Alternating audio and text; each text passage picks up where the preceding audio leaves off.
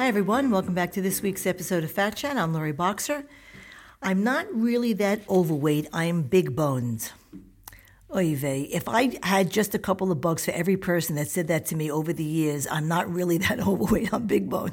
Or has made a similar comment about, their young son or daughter. I could have retired a long time ago.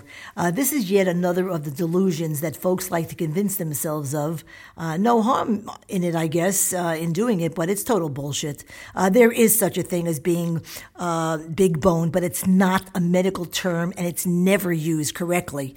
What big bone means and what people mean by big boned is never the same thing. People with larger bones are slightly larger for their heights, yes, but it's the soft tissue atop and around those bones, muscle and fat, that makes some people look more big boned than others. So, for example, an obese person can weigh more than 350 pounds and have big legs, but actually have very small bones. The bones that make up the human skeleton comprise about 15% of the body's weight. So a non-obese 200-pound adult has a bone weight of about 30 pounds. And half or more of that bone weight is water, both in the bones themselves as well as in the marrow they contain. Water weighs a lot, people. A guy by the name of Stephen Heimsfeld, Dr. Stephen Heimsfeld, he's a professor and he's world-recognized scholar on the metabolism and body composition. And with a focus on obesity, he researches, new technologies to analyze human metabolism, and he is well published. If you want to look him up, his last name is H-E-Y, M as in Mary, S, F as in Frank, I-E-L-D.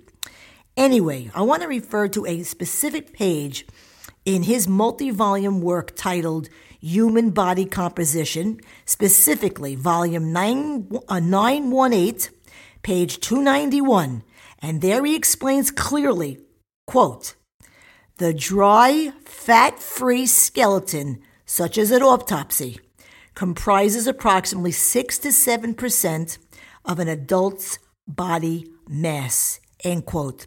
What that means is that the bones of that same 200-pound non-fat adult person that I just spoke about a minute ago at autopsy, his bones weigh only about 12 pounds. You got it?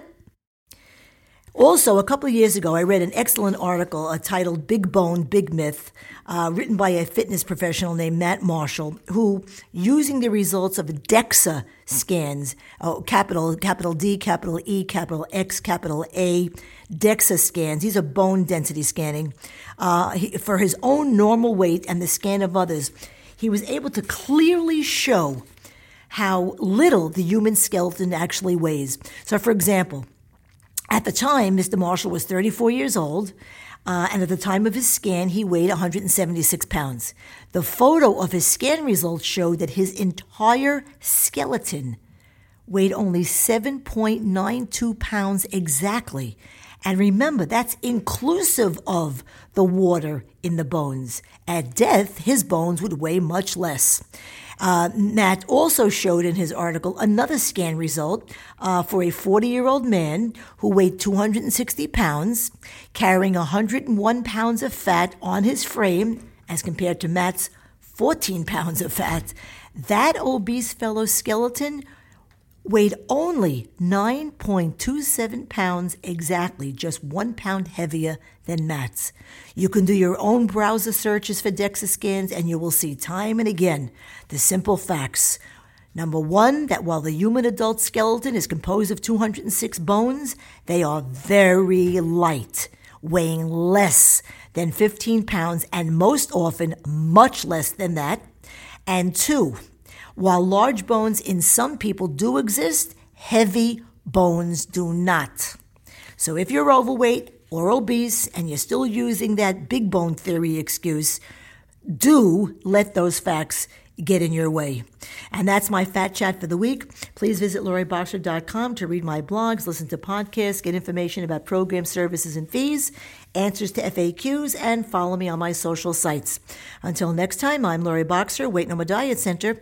And remember, nothing tastes as good as being slim feels.